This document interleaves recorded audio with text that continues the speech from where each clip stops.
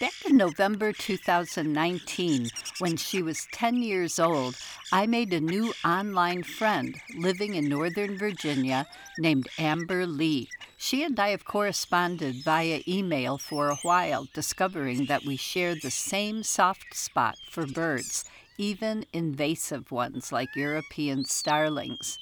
But back on February 1st, Amber wrote with a problem. Hi, it's been quite a long time since my last email to you. Lately, starlings have been flocking to my feeding station in hordes. It seems as if they leave nothing for other birds, such as bluebirds and titmice. I'm writing to ask if you get any starlings at your bird feeders. If so, how do you stop them from taking over and eating all the food? I'm getting slightly desperate because I really do want the other birds to get a chance to eat. Well, I'd been going several years without starlings here in Duluth, but this summer I happened to get a bunch, and for a while this winter as well, though they seem to have moved elsewhere during the incredible cold spell we had.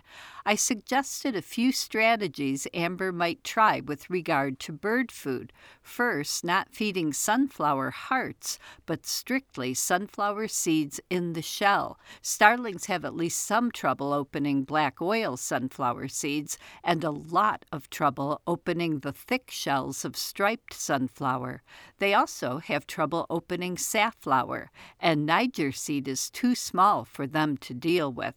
She wrote back, I switched to another blend that's more of a half sunflower heart, half black oil sunflower seed. Sunflower seeds in the shell make a mess on the lawn. I learned that the hard way. I had to rake all the shells up.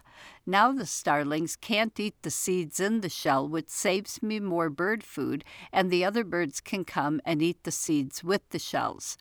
Amber continues, the blend also has a lot of peanuts, tree nuts, and fruit. I add some mealworms as well. Also, whenever the starlings gathered in large flocks, I started chasing them from the feeder. After 3 days or so, they learned that gathering in large groups was not tolerated. The other birds soon figured out that I was only targeting the starlings. They trust me, and I've been able to stand a little more than a foot away from the feeder and get to observe bluebirds feeding right in front of my eyes. Amber continues, another thing, curiously, is that robins were attracted to my feeder for the mealworms and dried fruit. They were a real help, because if a bold starling got too close, the robin would fight fiercely back for its place at the feeder. With the presence of robins, starlings have been avoiding the feeding station lately and have decreased in group size. Overall, I have a lot fewer starlings now, and new curiosities, such as robins and the building trust between me and the birds, are springing up. Thank you so much for the advice. It really helped." End quote. Not everyone can pay enough attention to their feeders to chase off problem species consistently. As a writer, I spend much of the day near the window where Russ put my new tray feeder, and I do wave starlings off from there. They can be such a problem, especially for bluebirds, flickers, red-bellied woodpeckers, and other cavity nesters, but I was kind of glad that they weren't here at all during the coldest weather, because as much as I want that feeder reserved for chickadees and nuthatches, I'd have had trouble sending any hungry creatures away during such desperate times. Finding an ethical balance between the wisest choices ecologically and morally is hard enough. When we throw compassion into the mix, things get even trickier.